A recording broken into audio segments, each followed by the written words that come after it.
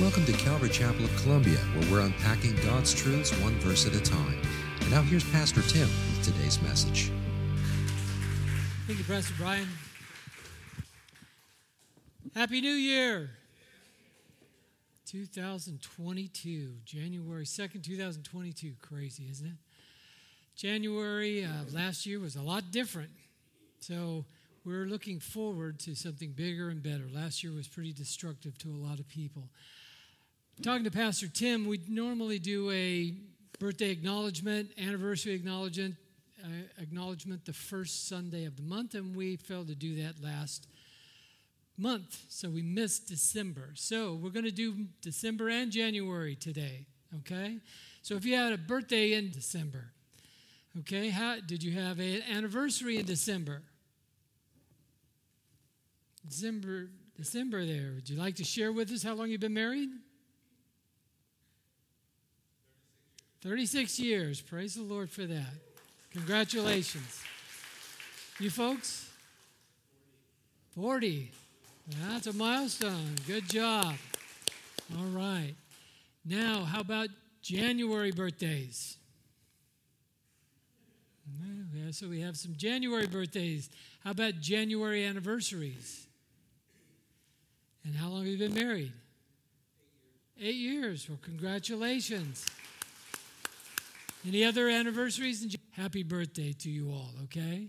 So we're just going to sing Happy Birthday, Dear Christian, right? So ready? Happy birthday to you. Happy birthday to you. Happy birthday, dear Christians. Happy birthday to you. You know, you do that with your family, and we're family here. And so it's just nice to acknowledge those little things and stuff and share life together.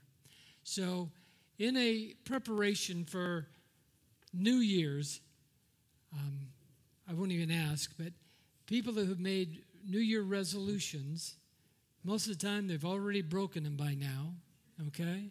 But they fade away in their importance. And they're good things to do. Most people, they want to exercise more. They want to lose weight. They want to get healthier. They're going to do this and that. And those are all good things, and I encourage you to do them because they're good things to do. But what I want to encourage you today with is I want to recite an old poem that I came across years ago. It goes like this. It says, boys fly kites like long-tailed birds, but it's not so easy when you're flying words. Be careful with words, or be careful with fire is good advice, we know, but be careful with words is 10 times doubly so. For thoughts unexpressed often fall back to earth dead, but God himself can't kill them once they've been said. I want to give you a piece of advice that I came across years ago too, and it says, you do not have to attend every argument you're invited to. Okay? So, in preparation for that, I give you one of my life verses, James chapter 1, verse 19. Be quick to hear, slow to speak, and slow to anger. Amen? That will keep you from a lot of arguments. Okay? So, that's my gift to you this year. So, today we're going to go through the Epistle of Ephesians. Chapter 1, we're going to go through verses 1 through 14. But what I would like to do is I would like to introduce you to an old friend that I brought with me today. My old friend, we met in 1979. I have no idea how, but we met. And we've been best friends ever since. This friend has kept me from the pit of despair. This friend has been a lifeline when I've fallen off the cliffs of life. It has been a life preserver when drowning in the sea of sorrows. But most important, it has been like a warm blanket on a dark, cold, depressing night. It has been my dearest friend. Okay? And so I would ask you to indulge me as I read from my friend which is a 1966 Schofield Study Bible. And it is in King James. Okay?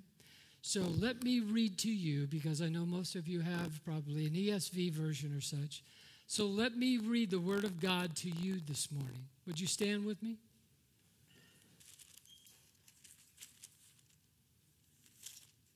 There we go.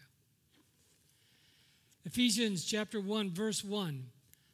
Paul, an apostle of Jesus Christ by the will of God, to the saints which are at Ephesus, and to the faithful in Christ Jesus. Grace be to you and peace from God our Father and from the Lord Jesus Christ.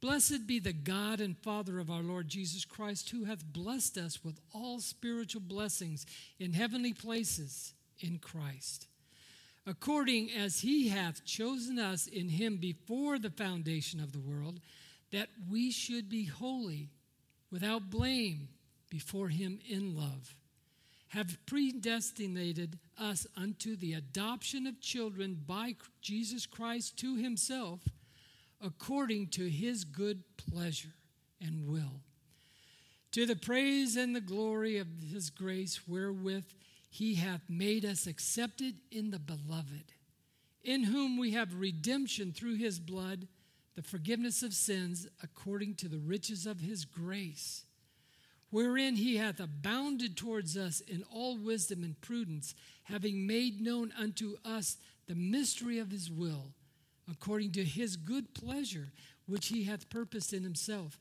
that in the dispensation of the fullness of times he might gather together in one all things in Christ, both which are in heaven and which are on earth, even in him, in whom also we have obtained an inheritance, being predestinated according to the purpose of him who worketh all things after the counsel of his own will, that we should be to the praise of his glory, who first word of truth, the God who were sealed with the Holy Spirit of promise, which is the earnest of our inheritance until the redemption of the purchased possession, unto the praise of his glory. Pray with me. Lord Jesus, we come before you this morning in humble adoration by the authority and the will that you've provided us through your shed blood. We approach you as our friend and our loved one and our beloved. And we ask that you would give us ears to hear what you have to speak to us today, Holy Spirit. Open our eyes, open our ears, open our hearts, that we may behold your majesty and your glory. Make your presence known in this place today. May your name be lifted on high, and may you draw all of us to you this morning. And may you and you alone receive all the glory. And we pray these things in the name of Jesus, and everyone said, amen. Please be seated. So starting off our text, it starts, Paul, an apostle of Jesus Christ by the will of God, to the saints which are in Ephesus, and to the faithful. So we have here the introduction, Paul, an apostle of Jesus Christ by the will of God. You know, Pastor Tim has shared with us many times that he came to salvation and his relationship with Jesus Christ in his bedroom at night alone, because he had a prickling, he had a sense of a need. And some of us have fallen on terrible times that we reached out in desperation with no other lifeline to hang on to and cried out, please save me. But Paul here, he says, by the will of God. And we know Paul's life by reading in the Acts of the Apostles. And in that history book, it tells us that Paul was on the road to Damascus to acquire more Christians and bring them back to Jerusalem for them to stand trial. We first meet of Saul of Tarsus at the execution of Stephen, which he stood in acknowledgement an agreement and held the coats of those who murdered Stephen. And here he was going to get more Christians to bring him back. But something happened to him in chapter 9, verse 5 of the book of Acts, where he says that on the way a bright light shone and he was thrown to the ground and heard a voice that said, "Saul, Saul, why are you persecuting me?" To which Saul said, "Who are you, Lord?" And the voice said, "I'm Jesus, whom you are persecuting. Why are you kicking against the goads?" So Paul was going to get Christians. He wasn't going after Jesus. He was going after Christians because in Galatians chapter 1, it tells us that he was a Pharisee of Pharisees. He was zealous for the traditions of his fathers. He grew mighty in the law. And he was making a name for himself. And he had a hatred for anybody because he thought that was that. And he was going to kill them to stop that. Because he thought that that was an abomination to the God that he served. But Jesus says, "Why are you persecuting me?"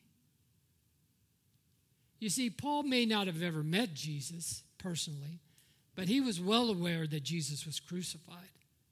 He was well aware of what took place in Jerusalem. And so, history books, not even the Bible, tell us that he did many marvelous and wonderful things. If it's even lawful to consider him a man, is what Josephus, the historian, said.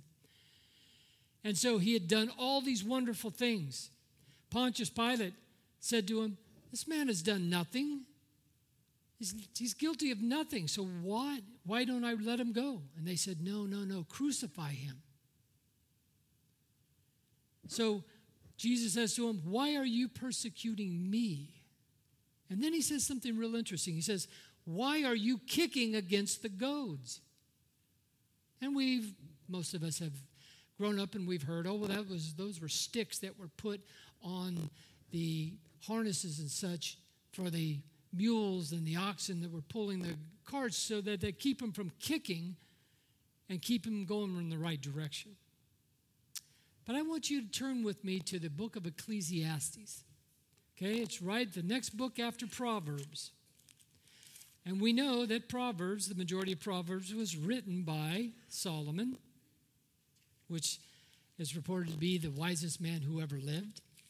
And then he concludes with chapter Ecclesiastes. And the book of Ecclesiastes concludes with chapter 12. And chapter 12, beginning in verse 8, it says, "Vanity of vanities, saith the preacher. All is vanity, and moreover, because the preacher was wise, he still taught the people knowledge. Yea, he gave good heed and sought out and set in order many proverbs. The preacher sought to find out acceptable words, and that which was written was upright, even words of truth." Verse 11, "The words of the wise are as goads, and as nails fastened by bird. And further, by these, my son, be admonished of making many books. There is no end, and much study is a wearisome matter of the flesh."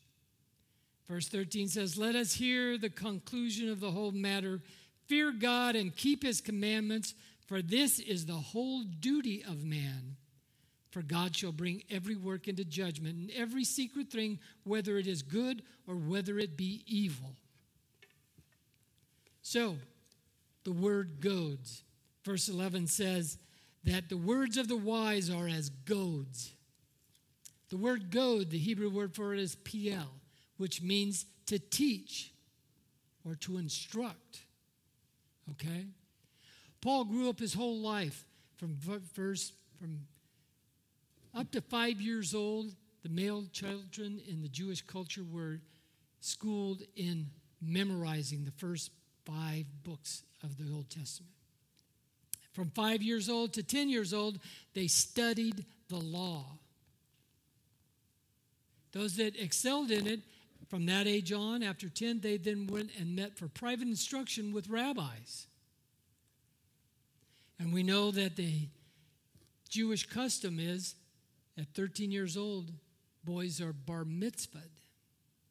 Bar, son of, mitzvah, the commandments. They became men at that point in time. And they were responsible for all that they had learned. So Paul had learned very well, and he went on to study with Gamaliel, one of the greatest rabbis of the time. And he was excelling in everything. And in Galatians it says that he was incredibly zealous for the traditions of his fathers. And that's what he was going to Damascus to get those terrible Christians. Because everything that they did caused him to kick against the goads. The instruction that he had grown with and learned by, he had misapplied.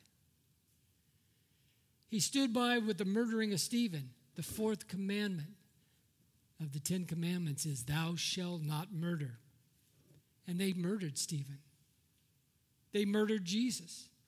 And that was okay because they were opposing their traditions. He was kicking against the goads. God knew his heart. God knows every one of our hearts in this room. He knows what we need. He knows what our problems are. He knows our afflictions. And he knows we're kicking against the goads.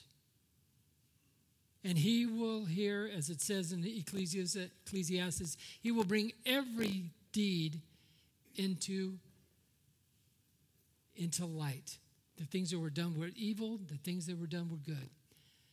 And so here he rescues Paul from that life. And he sets his heart free because he's the good shepherd. And John's gospel tells us that Jesus is the good shepherd, and he knows his sheep, and his sheep know his voice. And it says, and those that whom the Son sets free are free indeed. So he set Paul free. The man who was going to kill those nasty, terrible people was the same man who wrote 1 Corinthians 13, that of these the three that remain is faith, hope, and love. But the greatest of these is love. He's the man whose heart was set free to become who he was created to be. In Galatians, where he says that Jesus was revealed to him and set him apart from his mother's womb. Isn't that amazing? And so all that time he had been kicking against the goads. But we in this room kick against the goads, don't we? I don't like those people, and, I don't need to go to church because I can read my Bible and such. And the Word tells us, do not forsake the meeting of one another together, kicking against the goads. Well, I know that I'm not supposed to be doing these things, but, it's okay because blah, blah, blah. Kicking against the goads. Oh, those Christians are a bunch of hypocrites. Absolutely. You're absolutely right. They are. So what? So are you. Kicking against the goads. God knew Paul's heart. He knew Paul's heart, and he set him free to do what was in his heart. Because Paul loved God. He sincerely was devoted, but his actions were sincerely wrong, weren't they? And so he set him free to become what he was created to be. And that's what he is asking and longing and wanting to do for us. Set you free to become the person you were created to be. There's no saying that says we're created unique. We're born unique, but we die a copy. Because we're being conformed into this world. We watch TV, the things we read, the people we associate, we're conforming to something. Even the great poet and songwriter Bob Dylan said, you got to serve somebody. You're going to serve somebody. Who's it going to be? Joshua said, choose you this day who you're going to serve. But as for me and my family, I'm going to serve the Lord. So decide who it is. Stop kicking against the goads. Okay? So let's move on with this. Let's go back to our text in Ephesians. So this is Paul, the apostle. by the will of God. In verse 2, he says, grace be to you and peace from God our Father and from the Lord Jesus Christ. Grace. Grace. Grace changes everything. Grace, we know, is God's unmerited favor. Getting what you don't deserve. That's what we are. We're under grace. Lamentations chapter 3, verse 22 says, the steadfast love of the Lord never ceases. His mercies never come to an end. They are new every morning. New every morning. Great is thy faithfulness, O Lord. But I ask, if mercy is new every morning, shouldn't grace be new as well? Is grace a one-time thing that we receive at some point in time, but we don't need it anymore? How many of us in this room haven't made a mistake in the last 15 hours? The last 20 years of your life? Paul writes later in chapter 2 of the book of Ephesians, it's by grace you have been saved through faith, and this not even of yourself. It's not your faith. It was a gift of God that you should not boast. You didn't have anything to do with it. That's grace. And when grace comes, what comes next? Peace. How many people in this room need peace? How many of us need grace to get through the day? It changes everything. It changes everything. When you feel grace, when somebody provides you with grace, peace comes, joy comes, happiness comes, because it's changed everything. So he says to them, grace and peace be to you, the saints in Ephesus, and to the faithful in Christ. So we weren't there in Ephesus, were we? But we're to the faithful in Christ. So this is to you, grace and peace to every one of you in this room. Every one of you. Turn to your neighbor and say grace and peace to you. Shalom.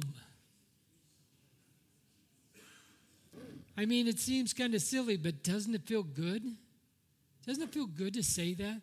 And you have the authority and the gift and the ability to do that every day of your life.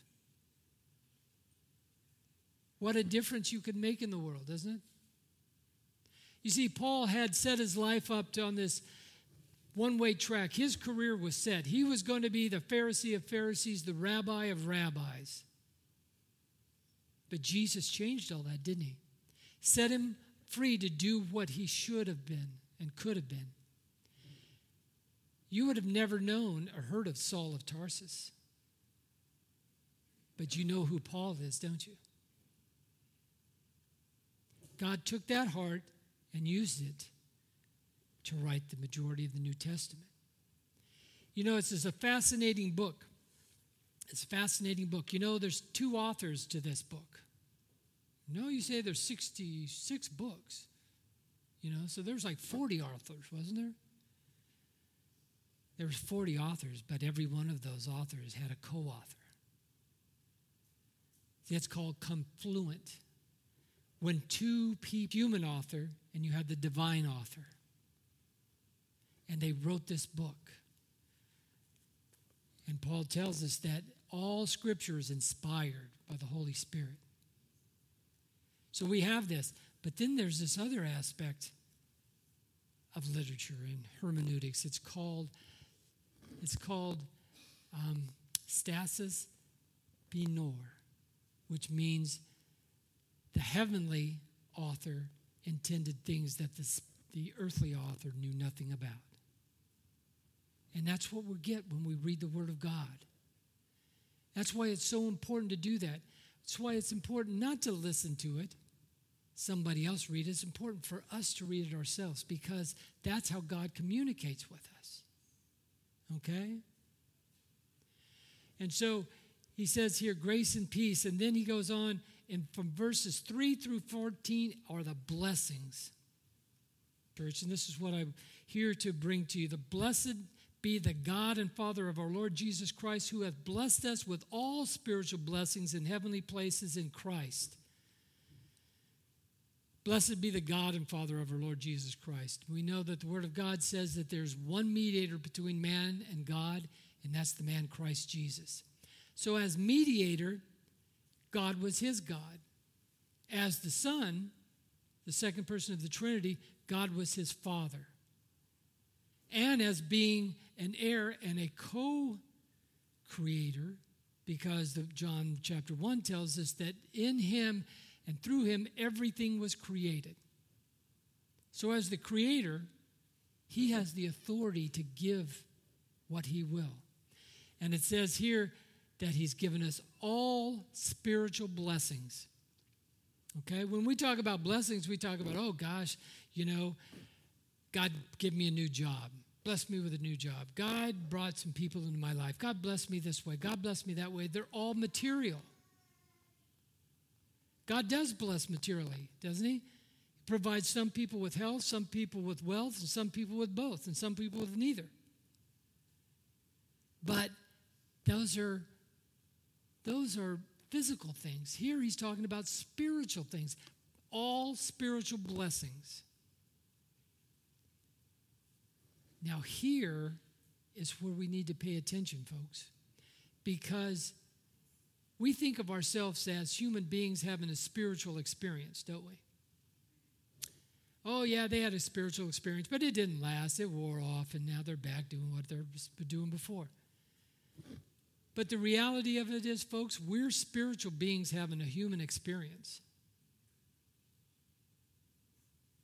We're spiritual beings having a human experience. The Garden of Eden, God told them, do whatever you want. Everything is yours. Just don't do this one thing, or you'll surely die. And they did that one thing, and what happened? They died spiritually. And the disintegration of their bodies began. Second law of thermodynamics is entropy. Everything is wearing out. Whenever it's created, it's on the way out. As soon as you're born, you're heading for death. So they died spiritually, right? When the Son of Man came on the scene, changed everything. Changed everything. You remember with the paralytic in the Gospels, and they were bringing the paralyzed man to him, but they couldn't get into the house, so they had to climb up on the roof, and they had to tear the roof apart and let him down, right? And when he got down there, Jesus said, your sins are forgiven. And they went, well, that's not really what we brought him for. We brought him for you to heal him. And Jesus, knowing their hearts, he said, asked them a question, which is easier for me to say, your sins are forgiven, or rise up and walk? They didn't ask. It was a rhetorical question, because it's easier to say your sins are forgiven because there's no way to know if it's true. But he said, but for your sakes, I'm going to tell them, get up and take up your bed and walk. So why did he forgive him of his sins first? Because that's man's greatest need. His spiritual health, his spiritual restitution, being redeemed back to the Father from what he's been separated from. He's always interested in the spiritual first. We're always interested in the physical. We pray for the physical blessings, but do you ever pray for the spiritual blessings? Because the word right here tells us that he's given them to us. They're available. Do you request those? Okay? Before I move on from this point, Thessalonians tells us that we are a trichotomy view of man. 3 parts of man. You are spirit, soul, and body. And I will guarantee you'll hear that verse quoted 100 times, and 99 times they'll say body, soul, and spirit. You turn it backwards. It's spirit, soul, and body. Spirit is first, always first. Soul is second, body is last. That's just how we are. Jesus is my Lord and Savior. What was he first? My Savior. How many people make him Lord? Very few. that he's Lord of your life, means he has authority and dominion over your life. Right? So, moving on here. Verse 4, according as he hath chosen us in him before the foundation of the world, that we should be holy and without blame before him in love. He has chosen us. When did he choose us? Before the foundation of the world. Was that before time? No, it was before time. It was before all of this. He chose you.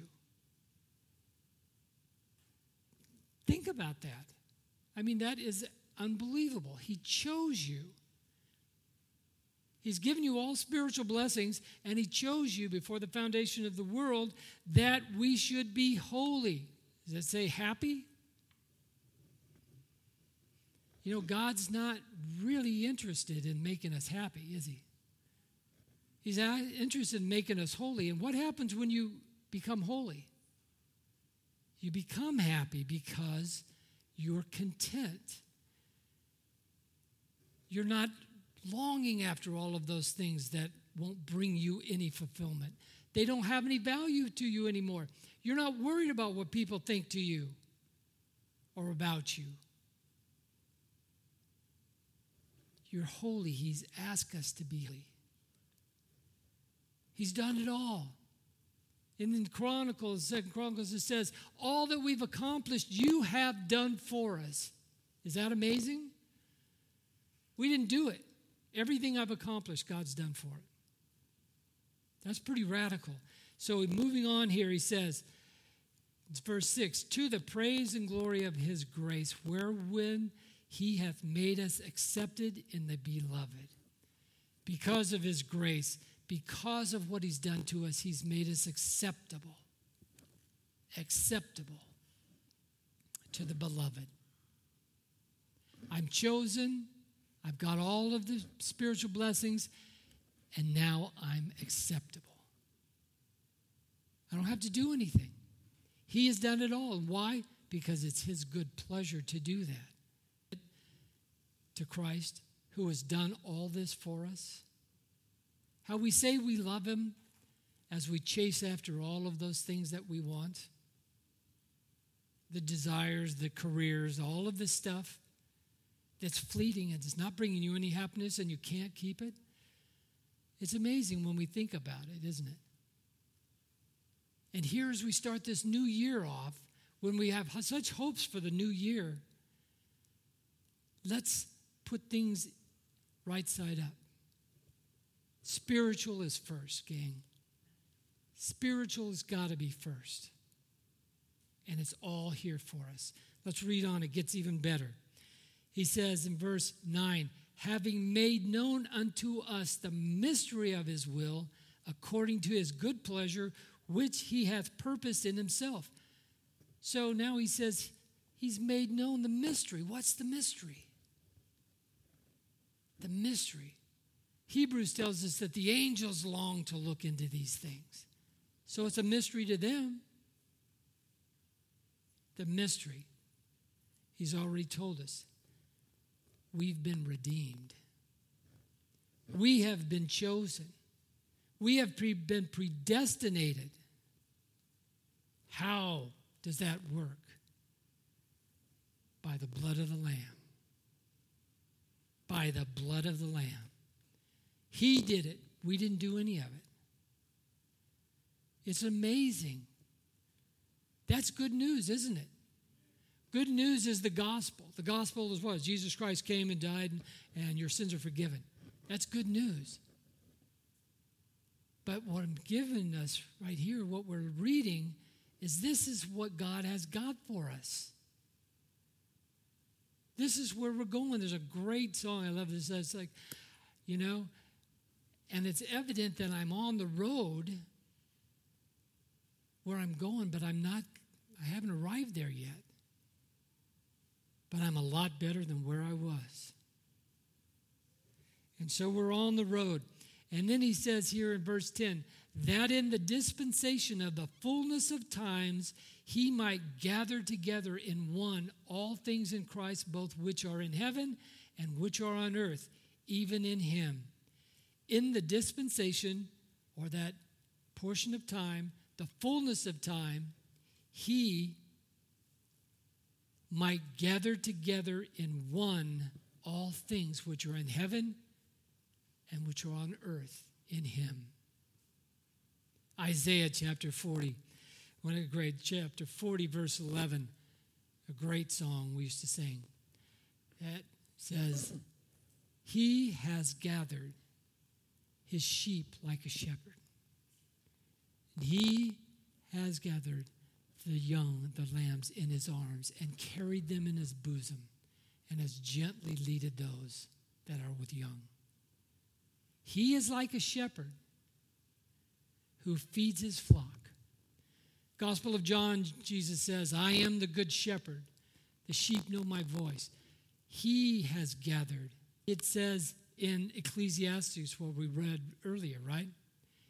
And all that good news, all that information has come from one shepherd. The shepherd that called Paul on the road and said, why are you persecuting me? So in the fullness of time, he's gathering all that are in heaven and all that are on earth. Thessalonians, where he talks about the rapture, okay? It doesn't say the word rapture, it says caught up. We will be caught up to meet who? Them in the air. Who are them? The ones that have gone on before. So in fullness of time, he's bringing them from the heavens and with us on earth to be gathered together in him. This is exciting stuff, folks. We're talking about the rapture getting closer and closer. And here it's telling you that it's going to happen in the fullness of time. He knows when it's going to happen. But it's because of his good pleasure that he's gathering all of us, everything on earth and in heaven together. Man, that's good news, isn't it? Have it amen on that. And in earth and in heaven. In verse 11, in whom also we have obtained an inheritance, being predestinated according to the purpose of him who worketh all things after the counsel of his own will. So not only do we have this incredible spiritual blessings and all this stuff, we've been adopted and we're now in the family of God, we have an inheritance. An inheritance. See, we weren't any part of God. When we were born again, as Alan taught on last week, John chapter 3, when he was talking to Nicodemus, the spiritual leader of Israel, and he says, you a spiritual leader and you don't know these things? Kicking against the goads. You got to be born again, man. For God is the Spirit, and those who worship him must worship in spirit and in truth. And a man must be born of the Spirit and the water. So when that happens, you're now born into the family of God. See, you hear that little quibble that people say, oh, we're all children of God. Well, according to John chapter 1, verse 12, it says, to those who received him, to those who believed in him, he gave the right to what? Become a child of God. So if you have to become, that means what? You weren't. So we're not all God's children. We're God's creation, but not his children. So now, as a child of God, we have an inheritance. Now, when do you get an inheritance? When the one who wrote the will dies, right? That's when you get your inheritance. Did somebody die to leave us an inheritance? Somebody died in our place, didn't they? But he's alive. And as of being alive, he can give that inheritance to whoever he wants. But we are going to get that inheritance. That inheritance, verse 12, it says that we should be to the praise of his glory, who first trusted in Christ, in whom ye also trusted," talking to us, "that ye heard the word of truth, the gospel of your salvation, in whom also after that ye believed, ye were sealed with the Holy Spirit of promise." You were sealed. That's how you know you're a Christian. You were sealed. You were sealed with what? The Holy Spirit. Right? So when Pastor Tim was talking about the rapture question, is it pre-trib, post-trib, mid-trib? It ties right into this. That's where you're sealed with the Holy Spirit. And as the Holy Spirit being sealed with the Holy Spirit, Thessalonians tells us that the man of lawlessness can't be revealed until the one who is holding him at bay is removed, and that is the Holy Spirit. So if you're a Christian, you're sealed with the Holy Spirit, then either God has to remove the Holy Spirit from us, or he has to remove us.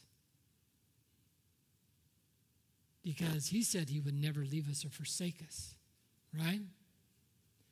So we're sealed with that, the Holy Spirit of promise. In verse 14, which says, which in the earnest of our inheritance, which is the earnest of our inheritance until the redemption of the purchased possession unto the praise of his glory. So we're sealed with that unto that time. And I just want to end by reading you something out of 1 Peter chapter 1. And this is one of my favorite scriptures. 1 Peter chapter 1, verse 4 says, verse 3 says, "Blessed be the God and Father of our Lord Jesus Christ, which according to his abundant mercy have begotten us again unto a living hope by the resurrection of Jesus Christ from the dead." Verse 4, "to an inheritance incorruptible, undefiled, and that fadeth not away, reserved in heaven for you." So there's where your inheritance is, folks. It's reserved in heaven for you. Do we know what it is? We know what it isn't. It is incorruptible. It can never become less than it is. It is undefiled, can never be polluted. And that fadeth not away means it's always going to be just as wonderful and marvelous every second for eternity. I mean, that's good news, isn't it? So this is what we have to look forward to. I'm not where I'm going, but I'm a lot better off than where I was. And where I'm heading is amazing. Worship team, would you come forward first, please? We're going to partake of communion. And as the worship team comes together, Paul has written in 1 Corinthians chapter 11 about communion. Communion, agape, the incredible time to come together. It began and is a reflection of what took place in Passover, in Exodus, when God brought all those plagues.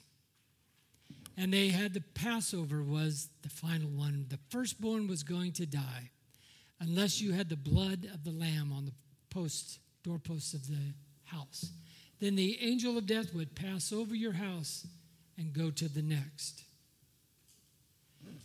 And then in Exodus, Moses says, chapter 13, that you're to come together every year and you're going to have a dinner. And this is what the dinner is going to be comprised of. Have you ever attended a Seder?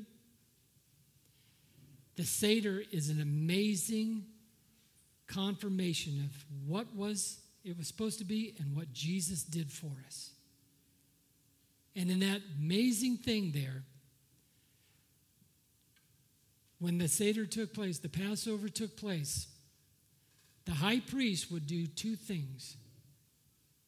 Number one, after they inspected the lamb and did all that stuff, they would then,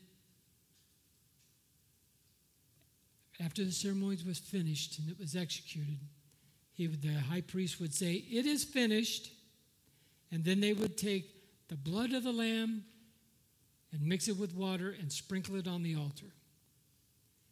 And Jesus on the cross said, "It is finished." And then a centurion took a spear and thrust it into his side. And what came out? Blood and water. It was poured on the altar. Thanks for listening. You can hear more of Pastor Tim's studies through the Word of God on our website, www.calvaryofcolumbia.org. Thanks again for listening, and we hope you'll join us again as we continue to study God's Word.